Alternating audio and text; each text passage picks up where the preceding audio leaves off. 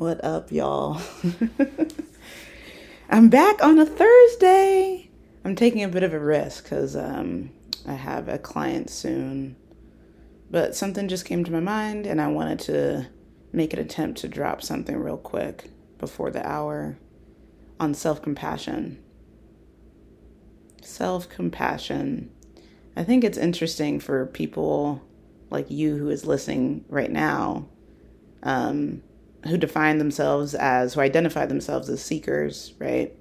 Really committed to personal growth, individuation, all that good stuff. It's like really weird when these buzzwords are thrown around, right? Like compassion, self-love, self-care. And it's so weird. I've gone through so many different seasons of like, what a crock of shit. And then also like, oh, wow, this is like opening up my whole life. But self-compassion, INFJs, we are so hard on ourselves. And really, I kind of reckon that, of course, everyone has this. I should stop making those disclaimers like, this is for you guys. But I feel like N types in particular, because we are so oriented towards what could be or what will be, or maybe there's a little bit of a should in there, what should be. There's kind of like this underlying like poking and discontent and somewhat disappointment because we're constantly, having to like refine our visions or abstractions or our ideas, and that can be very humbling. I don't really think about being a censor often, but I don't really blame any N types who want to be censors from time to time, because it's just like, dude, like you're grounded in reality, you see what it is, and you use that information. And sometimes, N types have to use a good chunk of their life to practice being grounded in reality. It's wild. And a part of that is, for INFJ specifically, our personal vision. What will be. We always have some sort of vision in mind, something that we're moving towards, some sort of legacy, something that, whatever is specific to you, in some form or another, the driving energy is like, who I'm meant to be is in the future, right? And we're really tied to that personal development flavored actualization idea. And part of that orientation is a lot of self-criticism. And my guess is my experience is because we are just so different, other people can join us in the self-criticism. We're already being hard on ourselves. And then, in one way, implicitly or explicitly, people will kind of imply like, yeah, like you should be different. You should do this, right? Like my bad advice episode. And so it's such a journey for an INFJ to be kind to themselves. And this concept of self-compassion, part of my personal journey, my feelings were shut down for decades. I was not feeling, and I had no idea. And when the floodgates opened up, it was mind-blowing. I was like, oh my gosh, this is how people are moving through the world. This is what they mean by feelings. I've kind of been performative this whole time. Not maliciously, but just like out of ignorance and just not having even had one consistently safe space to feel my feelings. I was shut down. If I was really honest, I had a very dark, deeply woven, rigid, self-critical structures and self-protective structures. It was really fucking dark in there. And I can know because sometimes I look at my old blog posts or journal entries and I can feel the energy coming off the page of just what a hole of darkness that I was in, despite my best efforts. And part of that was just like not understanding myself, not being surrounded by any people that I could feel safe with or look up to that could reflect my reality back to me. Not being presented with methods and that worked for me. All of that compiles to a really harsh inner critic that an INFJ can have. And this self-compassion thing can be really hard to adopt. And yet it opens things up completely for everyone, but for an INFJ, it's like, that's what I wish for every INFJ. It's like, no matter what the world says or signals to you, no matter how far away reality is from your vision, that every night when you go to bed, when you put your head to bed, to head to pillow, you think, you know what? Based on my level of awareness, based on my energy levels, based on my resources, I'm doing good. And it makes sense why I feel the way that I feel. Of course I would feel that way. Those two phrases are super powerful. I learned that from one of my mentors, and at first it was another piece of education, but now that's part of my compassion practice, which is just like, you know what, Mikkel? Of course you would feel so overwhelmed in that corporate group meeting. The structure isn't really supportive to where your gifts are. Of course you would have anxiety in your heart. That makes so much sense. Of course, that makes so much sense. Of course, that makes so much sense. INFJ listening or non-INFJ listening. How often, how naturally or automatically do you have a feeling and you respond to yourself like, yeah, that makes so much sense? Because compassion literally means to be with suffering, right? So if I'm extending compassion to another person, I'm just bearing witness to their struggle and to their pain. I'm not trying to fix it. I'm not even trying to, I'm just being with them. And that space is so beautiful. And if you can cultivate it for yourself, it's so transformative. It allows the emotions to move within your body. It allows you to feel unconditionally loved. It allows you to just be with what is. And in that being with, things start to move versus maybe I use my hyper analytical TI tertiary and try to analyze the fuck out of everything, which was really just rumination. And it's illogical thoughts masking themselves as logical thoughts. And it just causes more dysfunction. Rather than trying to achieve and do a bunch of things, which is really covering an unconscious deep insecurity, right? The things that we might have gone for in the past might have just been things that we thought we should go for because we saw that in media, or we feared being exposed for the INFJ-ness that we really have, versus like, of course it makes sense that you feel bad that like people don't respond to your texts very much, right? Of course it makes sense that you would fear being abandoned. That makes so much sense. I'm just wondering, do you talk to yourself that way? Or whenever you have a feeling, do you automatically say, really? Like you're going to do this again?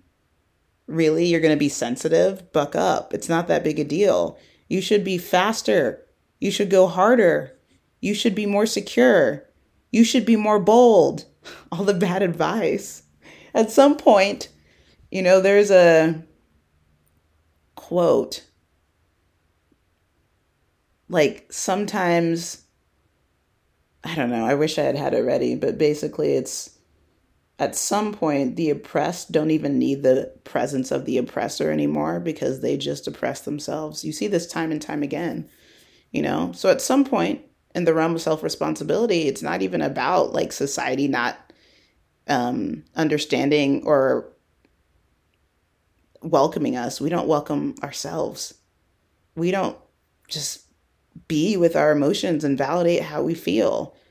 And it's true. Maybe some of our emotions are a little bit intense or overreacted or based in unrealistic notions or some grandiosity. But the only way you'd be able to bring some grandiose ideas down to earth is if you just are being with how intense the emotion and how intense the self-criticism is. And from there, you can start to consider a different perspective from a place of non-judgment. But so often we learn like new things and we take on more self-development and we just weaponize that shit too. Some of my clients, I'll talk to them and they're just like, I should be doing more journaling. And I'm just like, can we pause? Can we slow down? That's my favorite on top of self-compassion, to just slow down. Can we slow down? Because 3 months ago, before we started our coaching relationship, you weren't journaling at all.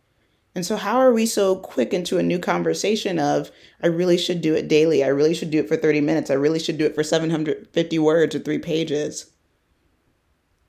So a general trajectory of what I see is, you know, some people will try to be positive and they'll say, you can do it. And then if they're honest with me, they're like, that shit doesn't feel real. And I'm like, it doesn't feel real because you're in pain right now. You're in pain. And so if you're in pain and you're just like, yay, eat lollipops, that doesn't feel real. It's not authentic. And so the body doesn't like lies. The body will expose that shit real quick. So self-compassion is really great because it meets you where you're at. It sees you for who you are and it loves you for who you are. And it just sits with you. It just sits with you and it's like, yo, like, let's just chill. You don't have to be anything other than who you are. You don't have to be anywhere other than where you're at right now. And I'm with you and I see you and I feel you and I validate you and I empathize with you. That empathy thing. I don't know if you relate, listener, but me as an INFJ, that was probably the most painful thing. Part of why I couldn't feel is not just because I didn't have my reality reflected to me, but it's also because I had never experienced empathy from another person. And part of that is because the INFJ existence is just weird and uncommon. But relationships are about constantly exercising empathy. I say that a lot. And to have someone look at you and say like, wow, that makes sense. Like that must have been rough. I remember the first time that happened for me, someone empathized with my perspective and I was so shocked. I was like, wow. And my heart opened up just from that witnessing. And so I know it can be hard. If you've never had that from another person, that's part of why you can't do it for yourself. And at the same time, we can start to do that. So the phrase is, of course you would feel that way. Of course you would think that way. Of course you would run away and isolate if you felt shame. If you grew up in a household where your feelings weren't validated and you retreated to your bedroom to feel safe. Of course it makes sense that you would sabotage something healthy because you don't trust that it can last and you don't want to feel the pain of loving and losing. That makes so much sense. That's so understandable. That's so unreasonable. And that's part of another aspect of struggling with self-compassion is extroverted feeling. Because it's other-oriented, it's other-oriented and it requires outside validation. That also means for the FE users' feelings too. As FE users, we have to kind of go through relationships and find ourselves through relationships in a very literal sense. FI users don't have the same experience. They often have a very rich internal feeling, and values-based internal structure and framework that they rely on. And that kind of more uniquely positions them where they're supposed to be. Whereas extroverted feeling, we kind of just have all of these senses and like desires to connect and be in community. And so we have to be in the wrong communities, like maybe a couple times to feel like shit. And we can't separate our own feelings from other people. That's TI development. So it gets messy for a while. You know what I mean? It gets so much messy. And part of that can look like extroverted feeling having this like subconscious questioning of their own feelings. Like, is it okay to feel this way? Because if we're attuned to other people's emotional needs, and if we're attuned to what creates harmony, we have an unconscious fear of our own emotional life.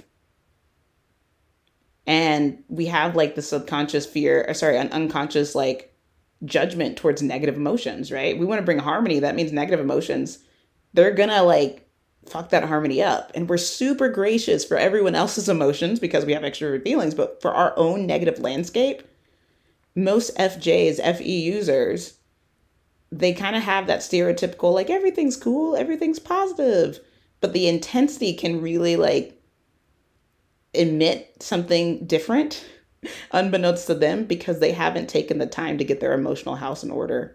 So part of getting your emotional house in order is to try on this self-compassion thing. I know there's a lot of resources out there. I haven't read them. I think the word the leader Krista Neff comes to mind. She might run selfcompassion.org. So if you want something more systematic, reliable, evidence-based, do your research. But like, I would just invite you to just notice when you have feelings. And for you, it might just be discomfort, right? Or anxiety or heaviness in the chest. Notice the thing, notice your thought process, and entertain just a wording or response to yourself of like, of course you would feel that way. That makes so much sense that you would feel that way. That must have been really, really hard to have gone through that. No matter what other people would say or how they would respond, fuck all that. We're being with you. We're loving you. We're extending compassion towards you. We're being with your suffering. And it gets easier with time. It feels weird at first, or even pointless at first, but the self-compassion thing is just so key. Our emotions are so important, especially with that extroverted feeling. Otherwise, everything gets disrupted. Introverted intuition starts, focusing only on negative things, right? And it starts to get a little bit of a paranoid element to it.